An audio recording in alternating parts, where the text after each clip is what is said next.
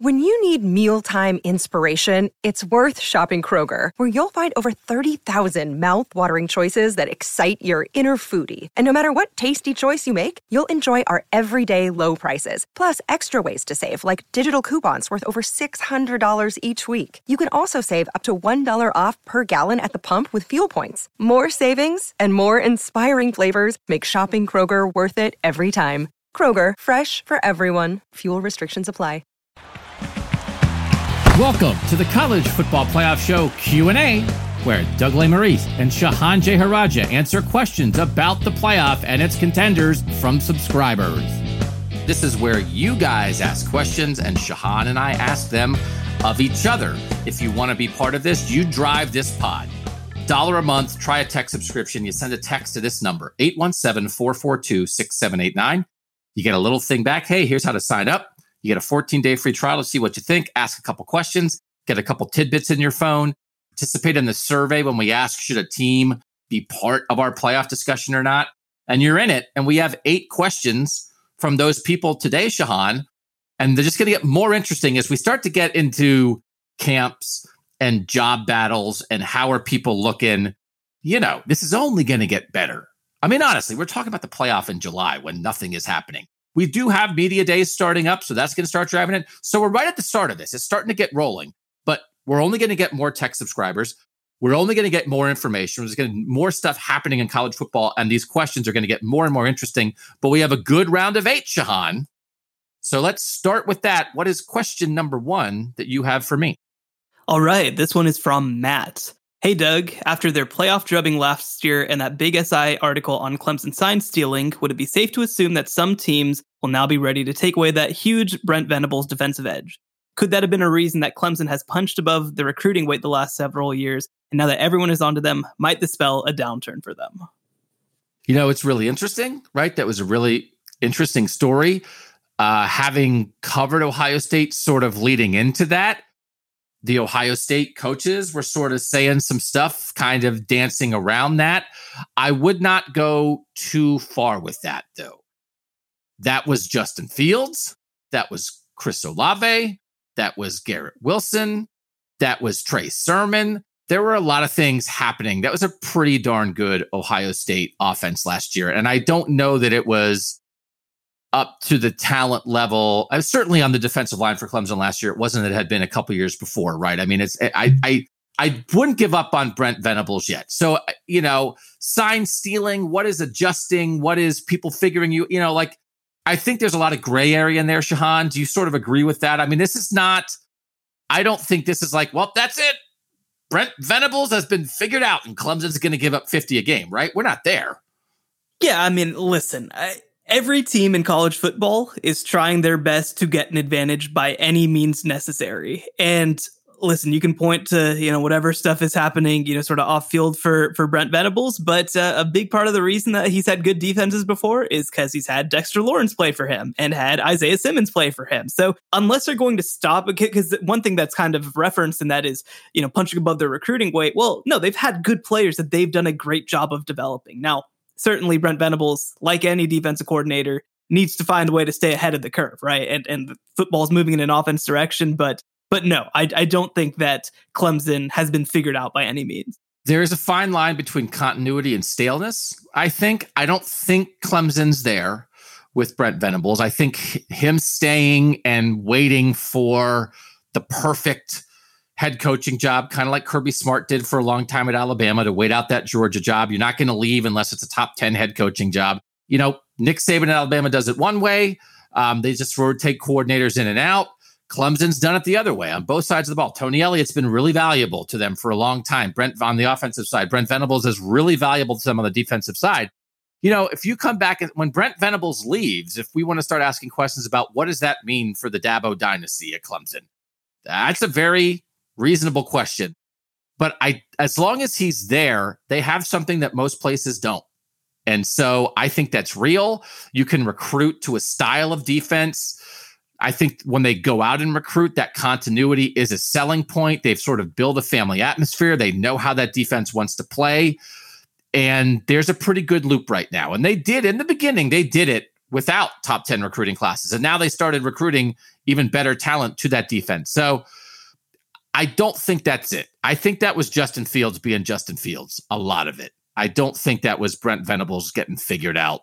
But I was going to say, I hate that, Shahan, when it's like, we have an opinion, but who knows? We could be wrong. And by the way, time will tell is my thing. When people say only time will tell, I always say, like, you mean the passage of time? You mean in the future, like when time passes and the thing happens, then we'll figure it out? That's called existence. You don't know what's going to happen, then the thing happens. Go. Every sports story I've read in my life that the ending is like, only time will tell. It's like, oh, you mean the world as life as we know it functions? That we don't know what the future is, and then the future becomes the present, and the present becomes the past, and that's your analysis? So I almost caught myself saying, I would never say only time will tell, because if I say time will tell, I'm done. I'm firing myself as a podcaster and sports writer. But I almost said, like, hey, you never know, but that's not the point. Nobody knows anything. Our opinion is Brent Venables has not been figured out. Stop. End point. There's no but at the end of that. Speaking of the passage of time, let's move on to number 2. Doug, now Doug's like in a time-space continuum, talking about how time itself works. Doug, it's a sports podcast. Shut your hole. College football playoff committee member Neil deGrasse Tyson. All right, this one for Shahan is from Elijah Hicks in Wilmington, Delaware. What is the next case for a conference champ to miss the playoffs and a non-champion from the same conference to make the playoffs, like Ohio State did in 2016? That's the only time we've seen it, Shahan. Ohio State lost the head-to-head to Penn State, but Penn State had 2 losses that year. Ohio State only had 1. Penn State goes and wins the Big Ten title. Ohio State doesn't even go to the Big Ten title game. Ohio State gets in the playoff as a 3 seed. Penn State is the 5 seed, does not make it, goes to the Rose Bowl and loses to Sam Darnold. When's the next time that it could happen or even has a chance of happening? I think that certainly you have to look at the SEC. And I think that the 2 things that I'll mention is there's those programs with the credibility, right? Alabama, Ohio State, Clemson, Oklahoma to some extent. It's going to probably have to be one of those teams if this is ever going to happen again. Certainly, I think that you think that that Alabama has an inside shot if they go 11-1, no matter what else happens. But I think Ohio State also certainly has a very good case of that because, like you mentioned, they have some teams that maybe could beat them and still not make the college football playoff.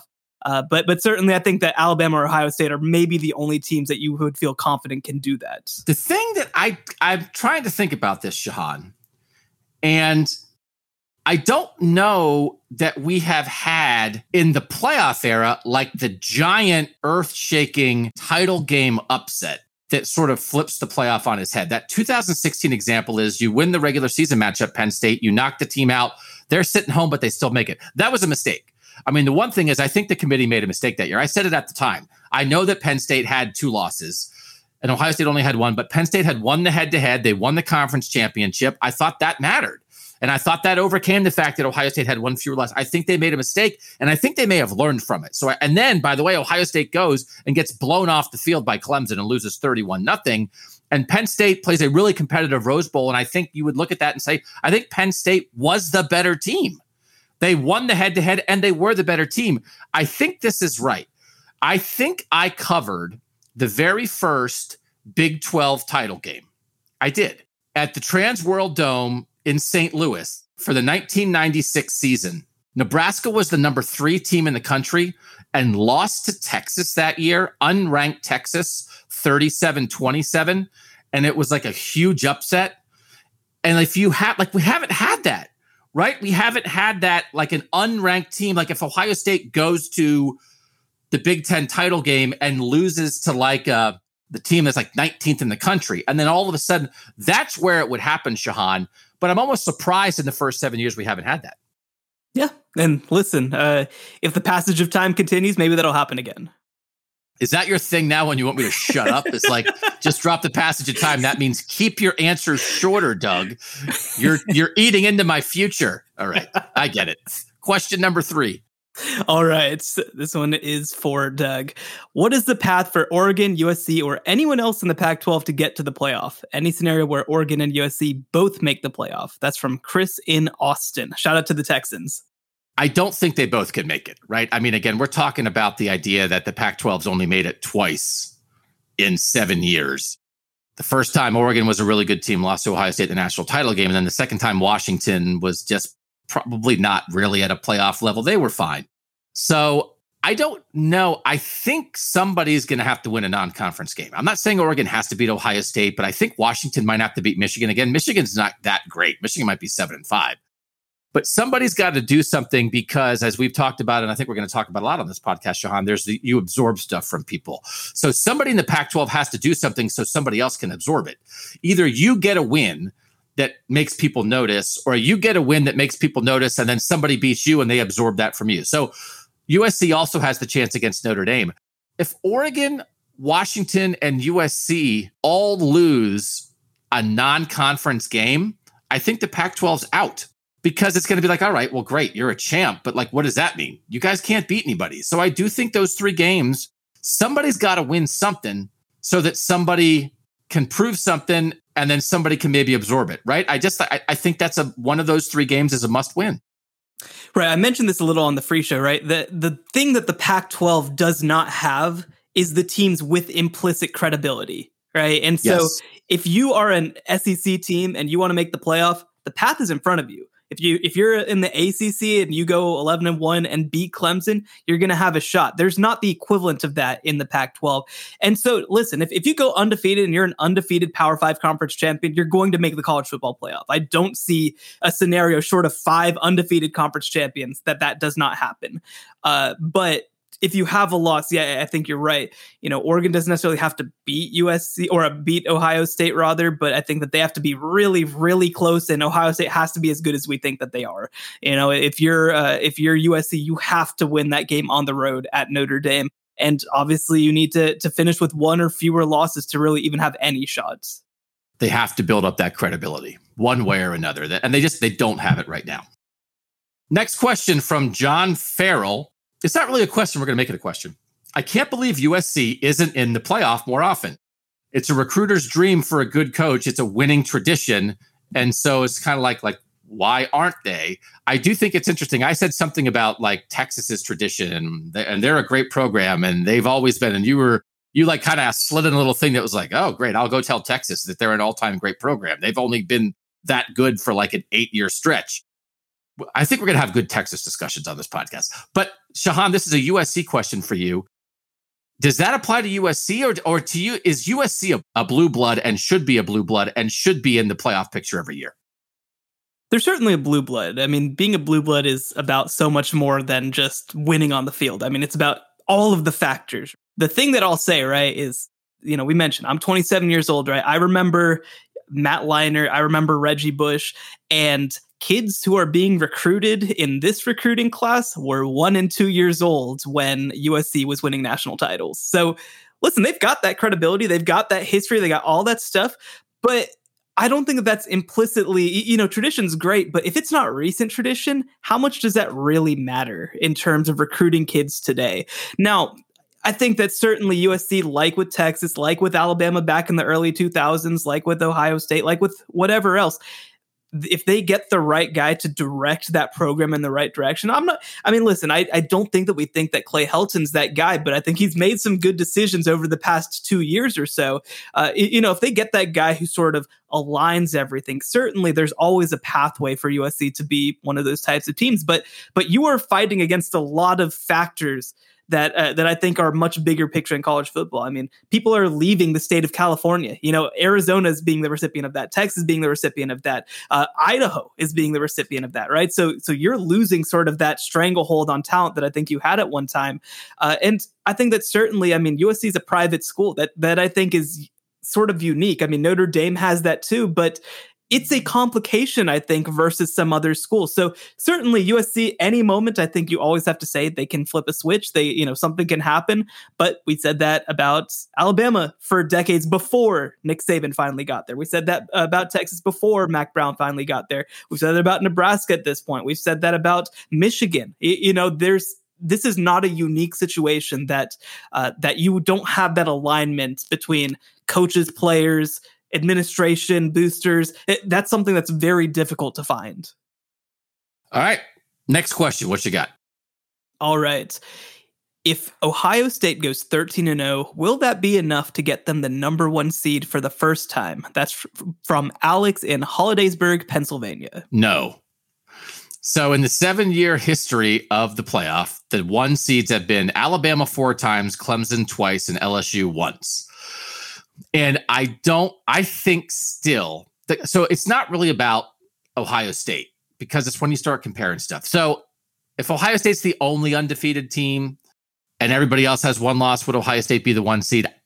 Maybe, but I don't think it's a guaranteed yes. You know, if it's Ohio State and Oklahoma, and how good is Oklahoma's schedule, and they're the 2 undefeated teams, would Ohio State be the 1 seed?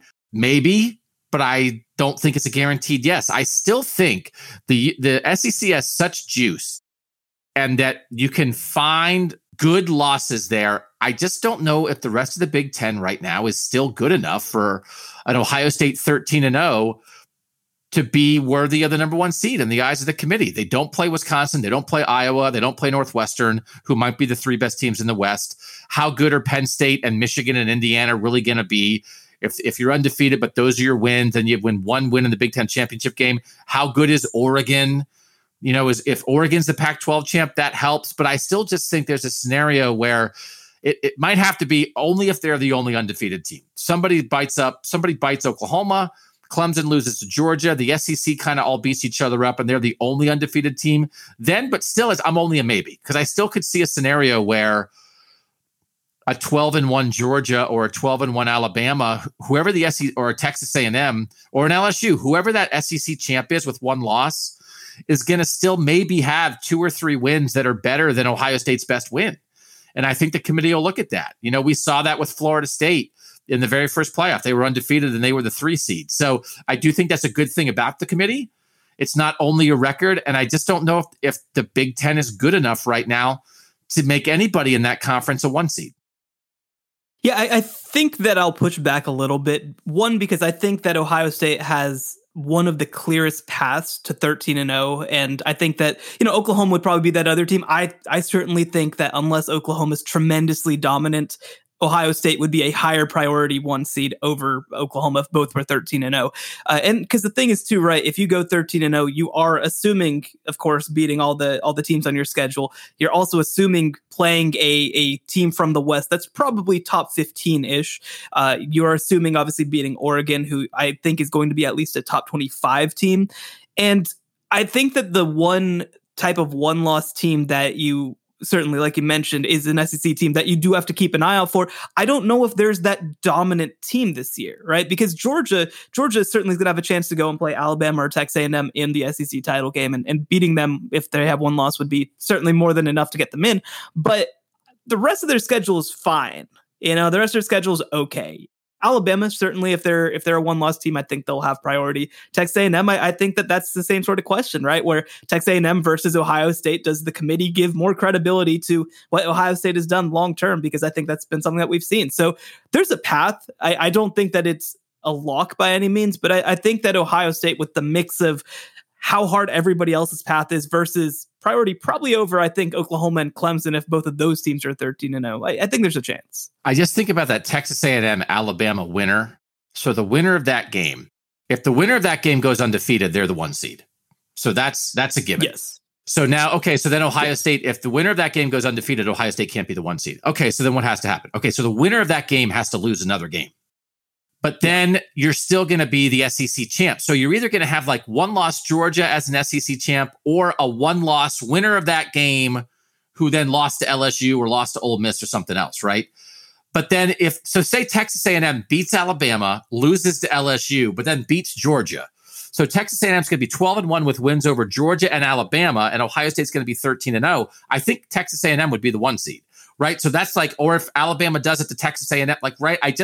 I think there's enough, what's the word you keep using? I lose words sometimes. It's the credibility. There's so much credibility that there's multiple teams in the SEC that are going in with credibility, and somebody has to win those games. I just think that might trump whatever a 13-0 Ohio State looks like. Well, and not to get to the weeds though, right? Because I think that you certainly do have to ask then if Alabama loses to Texas A&M, are we assuming that they're 11-1, right? I mean, maybe this is sort of the year that Alabama goes 10-2, or God forbid 9-3, right? So I think that all matters too. I think that's a good point.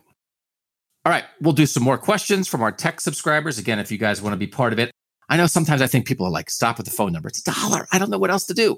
I would like try to just send it to you telepathically, but my brain doesn't work that way. 817-442-6789.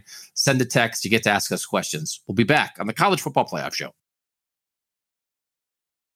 All right, Shahan, when we did a little ad for this show, one of the things that I said is we're not going to talk about name, image, and likeness because I don't find it to be that interesting. Good luck to everybody. Yeah. But sometimes name, image, and likeness matters for the playoff. So that is the window. And that is what this question is about. It's from Christopher O'Connor. What are your top 5 teams that aren't blue bloods who will benefit the most from name, image, and likeness? Could anyone in football become what Gonzaga has become in basketball? And that matters because if you think there is a team like that, then all of a sudden they're going to be in the playoff mix. What's your answer? Sure. So I think that what you're looking for, I'm not going to list the top 5. Whatever, we can do that some other time. But what you're looking for, I think, for the teams that will benefit the most from it are teams that are the biggest show in town, where you're not competing with pro sports, where you're not competing with even other college sports. And so, one team that kind of came to mind pretty quickly for me was Iowa, actually. Iowa, you are competing with Iowa State, certainly, but this is a program that, they are the biggest show in town.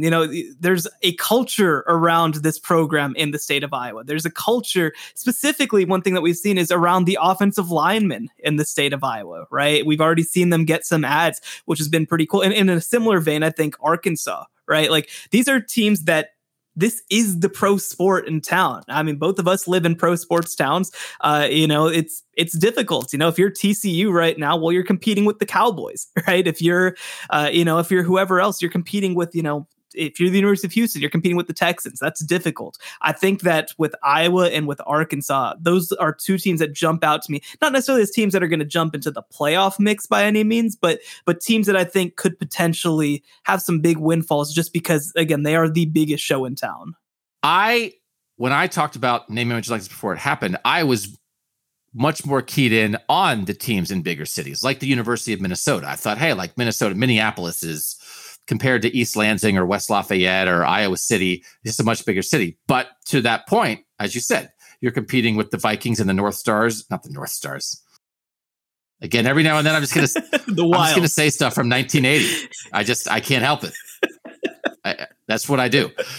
Again, Mike Schmidt and the Minnesota North Stars. That's what we're talking about this week. That's why our audience is just exploding. Hey, teenagers, do you want to listen to a podcast with a guy who talks about the Minnesota North Stars? So the Timberwolves, the Vikings, the Twins, right? I mean, it is like, no matter what Minnesota football is, it's like the 5th thing in town. So I may have misread that because I was just like, man, that's going to be big. Like, where would you rather go? Who's going to have more opportunities, West Lafayette or Minneapolis? And actually, it might be West Lafayette. So I'll be curious. I still have a hard time. It's like, great. Yes, those guys can get endorsements. I still don't know that it's going to fundamentally change the status of a program. And all of a sudden, Iowa just really wasn't going to be a playoff contender. I mean, they were in 15. They were in the Big Ten championship game. They finished as the 5 after they lost to Michigan State. They almost made it. So like once every 10 years, I think Iowa can be a real playoff contender. I have a hard time. I think Iowa and Arkansas are great answers, and I just think it's also possible the answer is nobody. I might be wrong. Yeah. And well, listen, I will, I think people will come to learn that I will be the Group of 5 champion on this show. I think that UCF is a really interesting one because you've got a former SEC head coach there. You've got a program with a history of success in the last 5 years. Orlando is not currently a football market. And something that people don't understand is that UCF is the fastest growing school in America. So I think that there's going to be some opportunities there. Again, that doesn't mean that they're going to be better in Alabama tomorrow, but I think that there are going to be some opportunities where if you are a kid choosing between, inserts, borderline. If you're picking between South Carolina and UCF, I think it's a legitimate question. I mean, if I was a recruit, if the UCF guys could get some Disney World endorsements, and I was like, hey, I'm sponsored by Goofy. Like that would be a draw for me. But I'm like a long snapper. What would I be? Like so I don't know. I don't know that the NIL is like, let's get the Doug Maurice type of recruits. Just the guys like the Lopez brothers in the NBA. They love Disney World. So if there are maybe once a year, there's a recruit who loves Disney World, that's a great opportunity for UCF. Sure. Well, let's move on. This is from John in Guelph, Ontario. Hey, how about that? We are international. If you were told this year's Heisman winner was either going to be Stroud from OSU or DJ from Clemson, who would you bet on? Obviously taking things into account like weapons and offensive line. If you told me that Stroud is going to be a Heisman finalist, I'm going to tell you that I think Ohio State's going to win the national title, because that means that everything on that offensive side of the ball, because they have everything else in place. The only possible question is the quarterback. And if he's a Heisman finalist, then they're rolling. Then CJ Stroud stepped in and got it done. But I also think it might be hard. I have a little harder time with that, because that means probably then Chris Olave or Garrett Wilson are having a huge year. They have more hype coming in. So are they the Heisman finalist? Or are we in a situation where it's like Alabama last year, where you have the receiver and the quarterback of the Heisman finalists? So my answer has to be DJ, because I do think if Clemson is Clemson, I think he's the guy. I don't know that Justin Ross going in is thought of as the same way that Olave or Wilson are. So I think if Clemson is contending for the national title, I think he will be a Heisman finalist. And he got enough experience last year that what he did at Notre Dame, it didn't look too big for him. CJ Stroud has not thrown a pass in his college football career. That's nobody's fault. Trevor Lawrence got COVID. DJ had to play. Justin Fields was fine. CJ Stroud didn't have to play. So that's just how it works. But my answer has to be DJ in that situation, because I think he's a little more prepped for it. And I think he's Clemson's guy.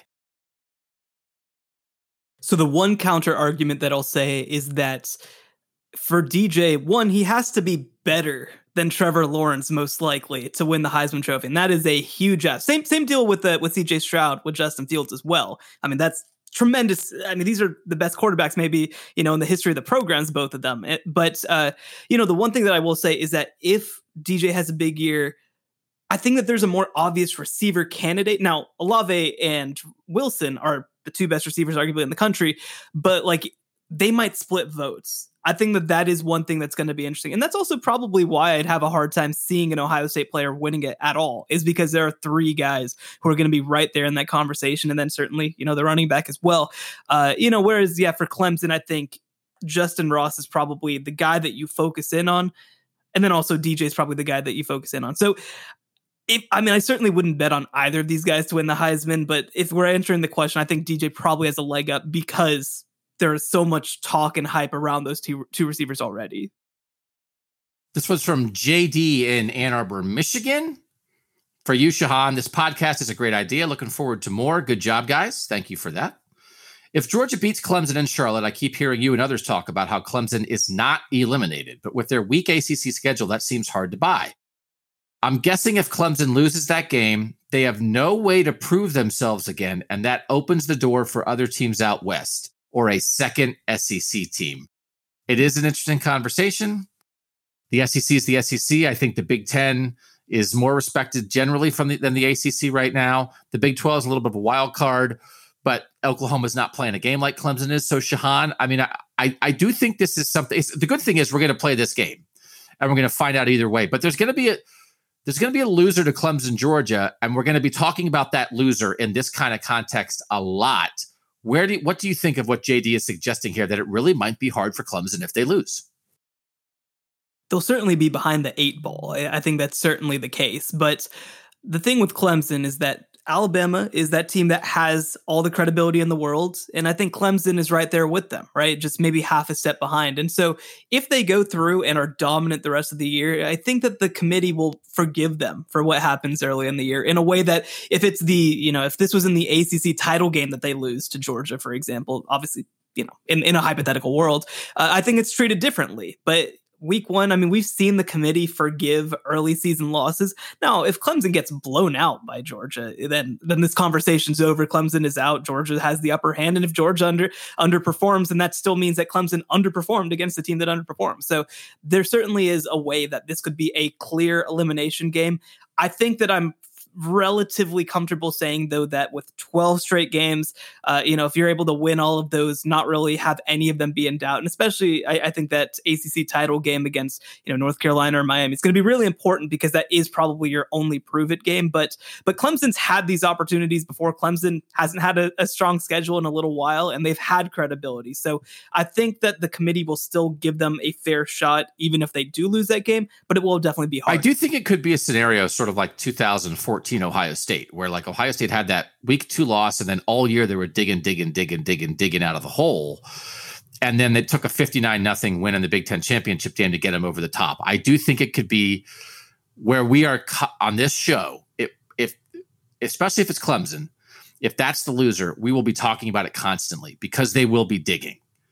And we will be like, oh, they won. Oh, but they only beat Pitt 28-17. Oh, I don't know. They really needed to win that game by more. Like, I think we're going to be doing some of that stuff. And as you said, if they lose to Georgia and Georgia's good, then Georgia's a problem for them. If they lose to Georgia and Georgia's not good, then like Texas A&M and the Pac-12 champ and or that becomes a problem for them because it's like, oh, well, you lost to Georgia. Georgia went 8-4. Like what, that it really is. It could hurt them both ways.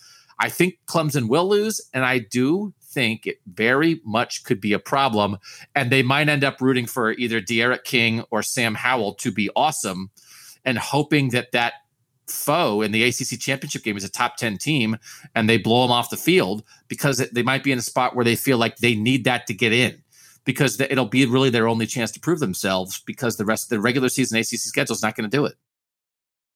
All right, let's close with this. This is from Steve in Atlanta.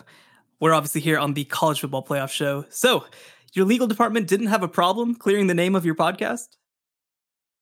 So, I live in the world of asking more for forgiveness than asking for permission. So, I would say this. Here's the thing.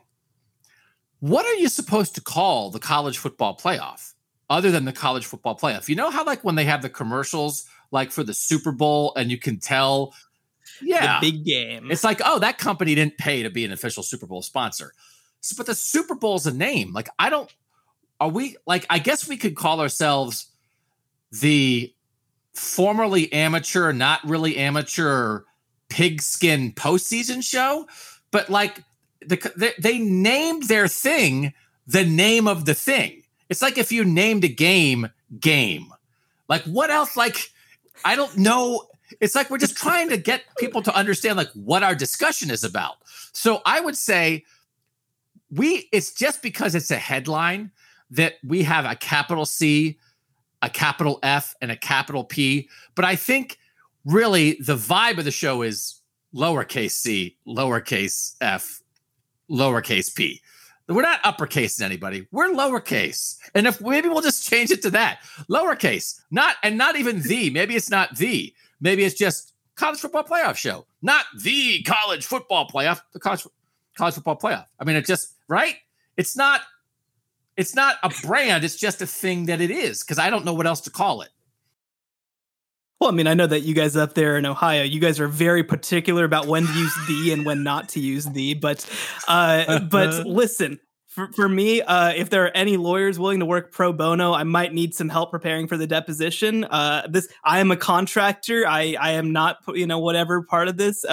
This is me legally separating myself, but financially still intertwining myself. There are some documents where your name is the only name on the document, and I left myself off there. That, like, you think you're being a contractor, you think that's the way you get off. We're letting you. We're putting everything on you.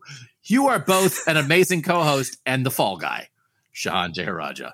So fair. I think we're okay. I mean, we're not, we're not trying. We're small. Now, if we become huge,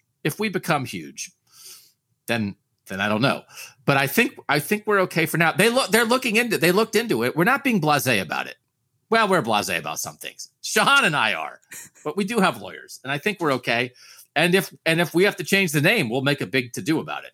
So can't we all just get along is the main. And I think in the end, Shahan, only time will tell about whether we get sued or not. So we'll see.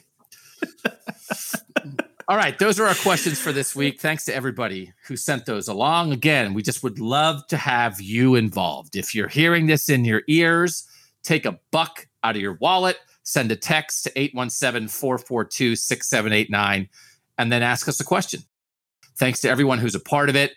I am at Big Ten Media Days this week. So then next week we can talk a little bit about that. Then we can get into a little bit more about what Shahan did at Big 12 Media Days. I don't know who's going to be next, Shahan, but Iowa State from the Big 12, I think, would be a candidate. And I think, what you learned and heard about Iowa State at Big 12 Media Days would certainly inform that. So I think it might be time to get to the Cyclones sooner rather than later. Let's do it. Looking forward to it. All right. For Shahan, I'm Doug.